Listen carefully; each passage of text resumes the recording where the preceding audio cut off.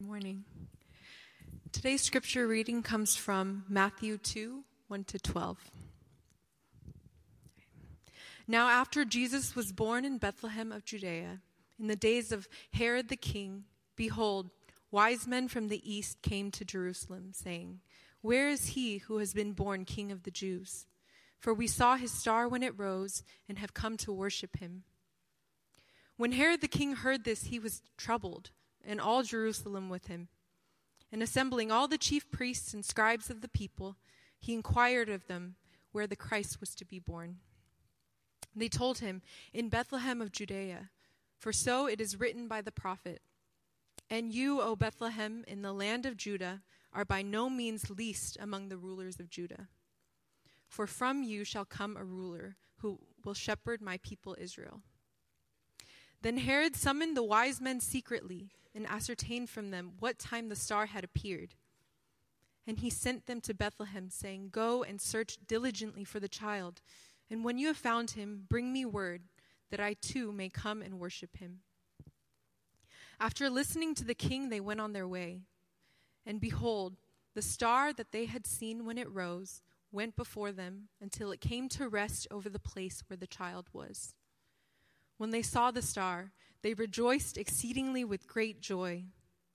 And going into the house, they saw the child with Mary his mother, and they fell down and worshipped him. Then, opening their treasures, they offered him gifts, gold and frankincense and myrrh. And being warned in a dream not to return to Herod, they departed to their own country by another way." This is the word of the Lord. Praise be to God.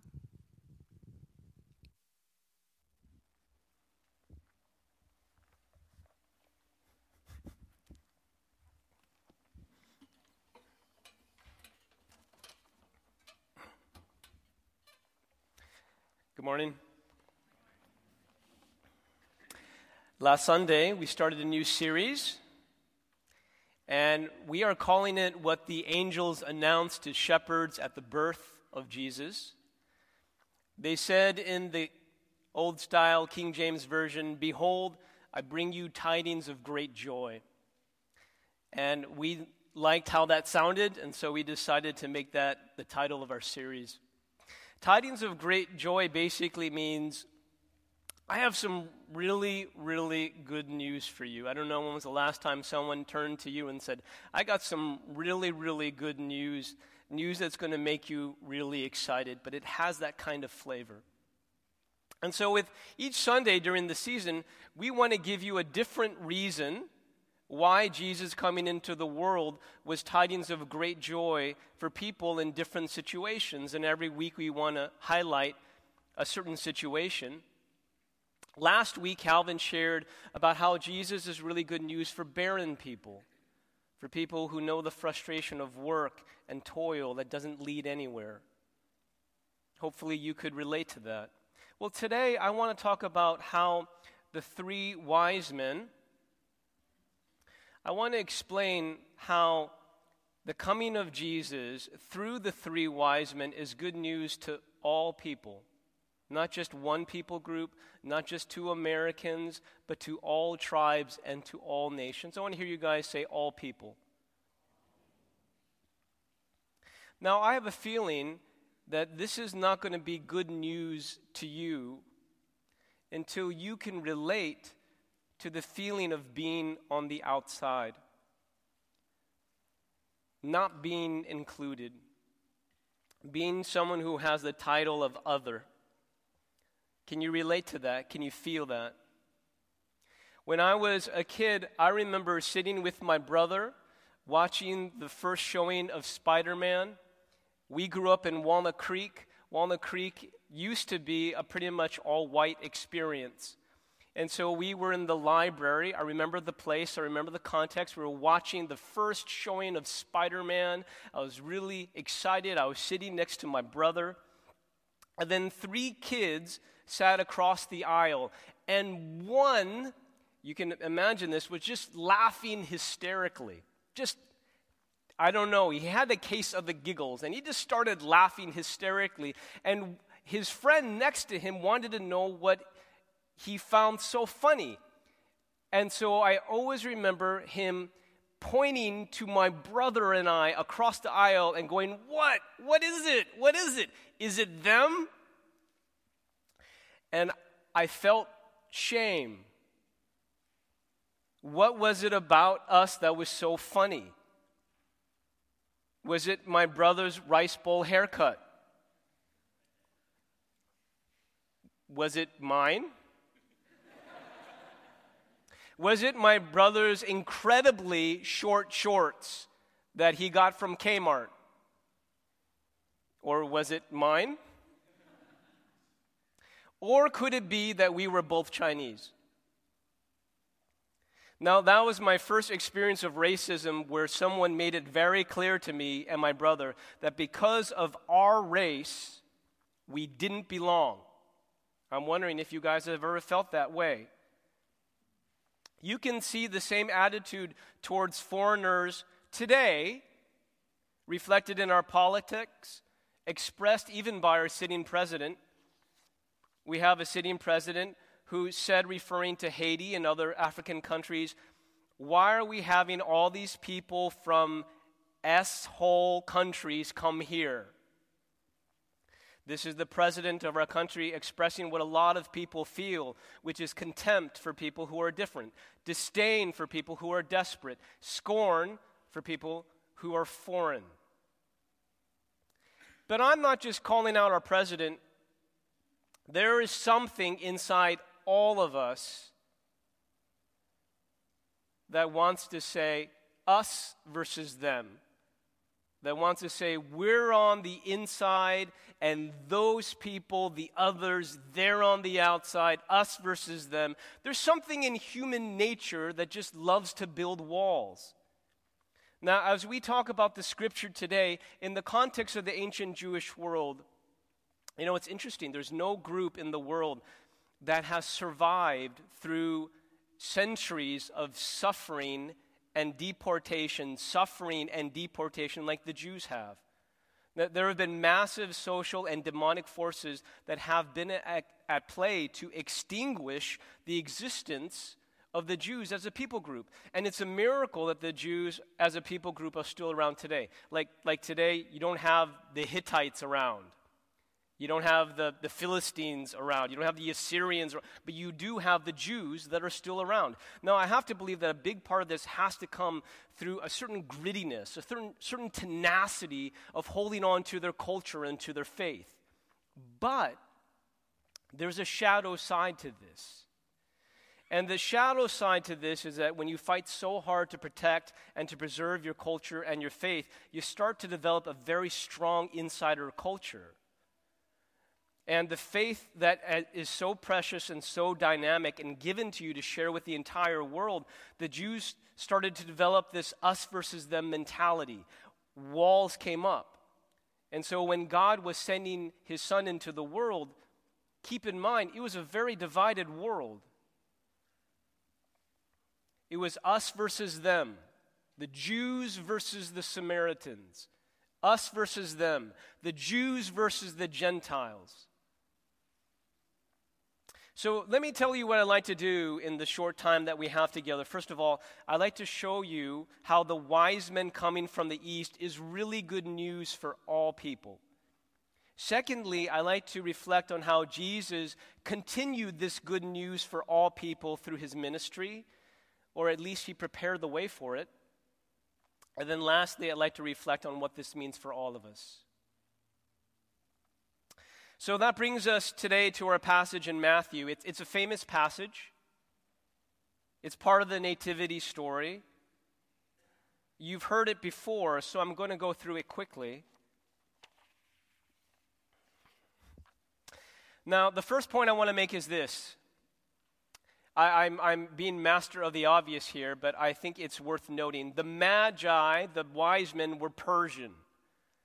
They were foreigners, you know. We're talking thick accents. We're talking food that would have been strange. We're talking a dress that would have been very foreign. So the Magi belonged to a priestly caste. They were learned men from Persia. They specialize in astrology, interpretation of dreams, magical arts, that sort of thing. Now, I need to make this clear. Astrology, according to the Old Testament, is forbidden. In Leviticus 19:26, it says, "Do not practice divination or seek omens." Don't do it. It's forbidden. And then in Deuteronomy 18, it says that listening to astrologers is detestable. So just to make it clear, in the Old Testament, when it comes to astrology, it's going to forbid, say, do not, and use words like detestable. Okay, and that makes room for our second point here. The wise men were astrologers. Now, the more and more I thought about this, the more I thought it was kind of funny. But the wise men were astrologers, so God is doing something scandalous. Not only does he invite these foreigners and outsiders to the red egg and ginger party of his son, but he invites them through means of pagan astrology. And now it's not clear to me what the Magi saw. Verse 2, they arrived in Jerusalem saying, "Where is he who has been born King of the Jews? For we saw his star when it rose, and we have come to worship him." Now, scholars have three theories to explain the astrological phenomenon that must have occurred. Okay, three theories. I'm going to introduce them really quickly. Here they are. Number one, it could have been a comet. Could have been a comet.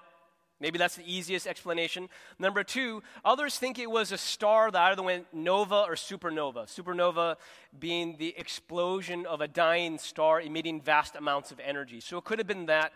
Either case, there was a tremendous amount of brightness in the night sky. Interestingly, Chinese astronomers recorded a supernova which was visible for about 70 days in about 44 or 5 BC. That's kind of interesting. Could have been that. But the last theory, I think this is my favorite theory because it's kind of complex, but it comes together beautifully. The last theory is that it was a planetary conjunction between Jupiter and Saturn. Now check this out. Jupiter is the royal planet, okay? Saturn is thought to be a planet representing Palestine. Now, they were put in part of a constellation called Pisces, which represents the last days. So put this all together. You got Jupiter, a royal king, coming, Saturn, to Palestine.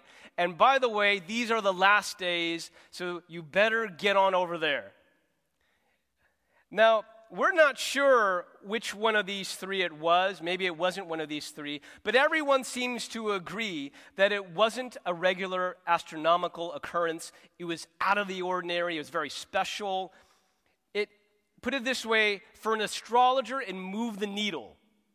It was big, big news. Which brings me to my third point, third observation, if you will. God moves the heavens for these magi in order to communicate with the magi. Now, I want you to think about it. Let's say of all three theories, it was the third one, my favorite, which is the planetary conjunction. I just want you to think about this. Okay, so God took a planet 1,300 times in size that of Earth. Okay, he took that planet, and they took another planet where one of the moons was bigger than planet Mercury, okay? Now let's say, so he lassoed the first planet, and he lassoed the second one, and he pulled them together to fit strategically in alignment so that astrologers could get the message that they need to come, and he communicated through forbidden astrology. It's like, we really want you to come. Now, we talk about a figure of expression, moving heavenly bodies as a demonstration of love. You know, you can imagine a father saying, "Honey, I love you so much, I would lasso the moon for you." You know where that comes, actually? It's from George Bailey in A Wonderful Life. Here's the quote: "You want the moon? Just say the word and I'll throw a lasso around it and pull it down." God figuratively lassoed Jupiter and Saturn and pulled it down for a bunch of foreigners. It's like, you know how much I love you. You know how much I want you in. I'm lassoing Jupiter and Saturn to communicate to you, you need to come. I want you in. I want you in. So Herod and his court tell the wise men that the Messiah is coming from Bethlehem. It's about 5 miles down the street, so they go. Bethlehem at the time would have been a village of about 300 people. Now, I want you to check this out. This is verse 9.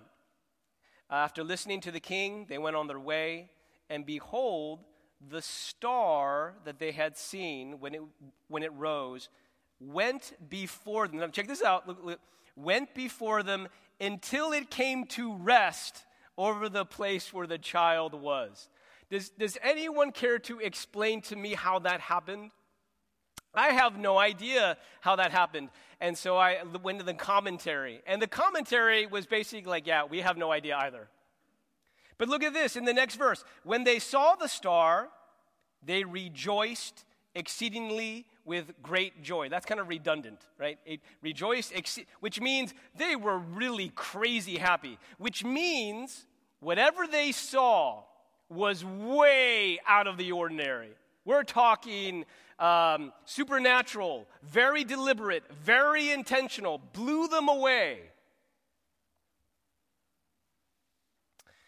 The Magi come presenting their gifts. They fall down in homage. They worship the newborn king. I do want to highlight they worship. Matthew wants you to know they worshiped. Now, let's do a quick review. God brings his son into the world. Very small group of people get an invitation to come and see. Very short list of people by special invitation only. And God invites Persians, foreigners, people with thick accents, foreign dress, foreign food, foreign customs, and they are people from the outside. Point number 2, okay?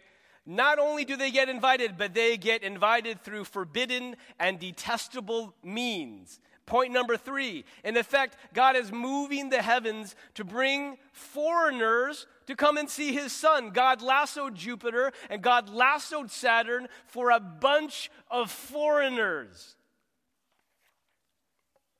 And if that wasn't enough, then he pinpoints which house his son is at through another extraordinary miracle. I don't know. Just seems to me that God's doing an awful lot to invite a bunch of foreigners. Just by way of contrast here, we have a sitting president who says, why do people from S-hole countries come over here? And the God of the universe is moving the heavens to invite foreigners over. I want them here. I want them in. Now it kind of makes you wonder, like if this is how the life of God's Son begins, then you kind of wonder how the rest of it will go.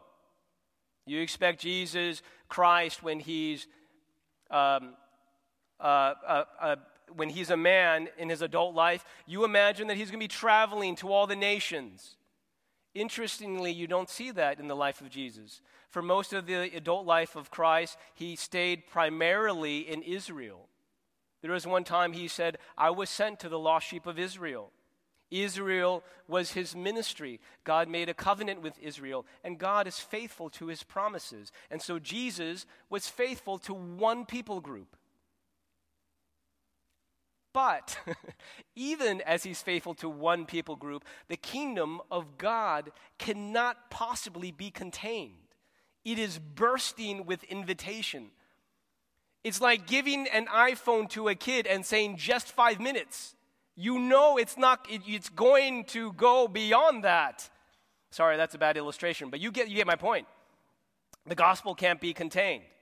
And so I'm going to give you 3 previews of an awakening that is to come for all people. 3 previews of what is to come. These are previews of Jesus with foreigners. These are glimpses of an awakening that is to come. Well, the first one is in Matthew 8. It's with the centurion, and centurion has a servant who needs healing desperately, and so the centurion approaches Jesus, and Jesus said that he will come, but there's a problem. If Jesus Christ goes into the house of a Gentile, then, by the way, not just a Gentile, but a Roman oppressor, not just a Roman oppressor, but a man of violence. But the problem is that if Jesus says yes and goes to his house, Jesus is going to be ceremoniously unclean. The centurion realizes that and says, actually, you don't need to come to my house. Just say the word and the miracle will be done. And Jesus marvels, like, I haven't found one person in Israel with faith like you. And he's a Gentile. Now check this out. This is what Jesus says. Jesus says, I tell you, I can't imagine how the Jews were feeling about this statement. I tell you, many will come from east and west. That sounds like all people to me. Many will come from east and west and recline at table with Abraham, Isaac, and Jacob in the kingdom of heaven, while the sons of the kingdom will be thrown into the outside darkness. In that place, there will be weeping and gnashing of teeth. In other words, those of you who think you're in, actually, you're going to be on the outside. And all people from the outside will be coming in. First glimpse of an awakening that's going to happen. Here's a second glimpse. I want to talk a little bit about Jesus as teacher and storyteller. One of his most memorable parables of Jesus. You might know this the more I describe it, but in this epic story, this epic parable, Jesus creates a story, 3 villains, 1 hero. Remember this? 3 villains, 1 hero. Just so happened, the 3 villains are Jewish Israelites. And the 1 hero that everyone's supposed to emulate and admire and be like is a Samaritan. That's Jesus Christ. Once in John chapter 5, Jesus was accused of 2 things. Number 1, he was accused of being demon-possessed. Number 2, he was accused of being a Samaritan. Now, if you look in John 5 and you look at the explanation of Jesus, Jesus defends himself from the accusation of being demon-possessed. But you keep on reading, and there's no defense about being a Samaritan, which is interesting. It makes you wonder. No, it doesn't make you wonder if Jesus was Samaritan, because he wasn't. But it does make you wonder, did he identify with the Samaritans so much that he didn't even bother to defend himself when he was accused of being a Samaritan? I'll give you a third glimpse, last glimpse. This is from John 12. For a long time, I always thought this passage was kind of weird. This is from John 12. Some Greeks want to see Jesus. And Greeks to the Jews were outsiders, others, Gentiles, pagans. Some Greeks wanted to see Jesus. And then you look at how Jesus responds when words get back to Jesus that some Greeks want to meet with him. You would expect Jesus to say, oh, yeah, sure, I'd love to meet them. Send them right over. Jesus doesn't say that. Look what he says. He says, the hour has come for the Son of Man to be glorified. Truly, truly, I say to you, unless a grain of wheat falls into the earth and dies, it remains alone. But if it dies, it bears much fruit. Now, what does that mean? Well, it means that the Jewish mission is coming to an end, and the Gentile mission is about to begin, and there is something that absolutely needs to happen before we can welcome every tribe and every nation. And that something that needs to happen is Jesus' death. Or put it another way, this mission is about to explode, and all these people are going to start coming in, but the one thing that must happen is that sin must be paid for, and God's wrath must be appeased.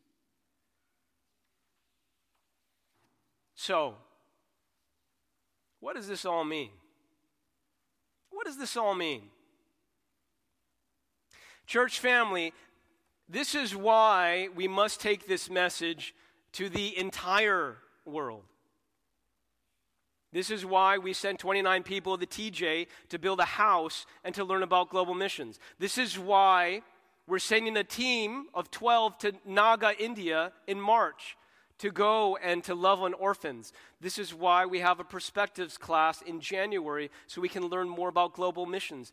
This is why we have to see the world differently. This is why we don't see the world like most Americans do.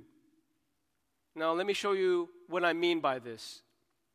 Most Americans see the world like this. America first. I don't know, but I actually find this map a little bit funny because in order to put America first, what do you have to do? You have to split Asia in half. And the map maker has no problem doing that. Just split Asia in half so we can put America first. We read the news and it's all about America. When a tragedy happens in America, the whole world needs to know about it. What do we call our finals in baseball, by the way? The World Series. Is the world really participating? No, but we call it the World Series.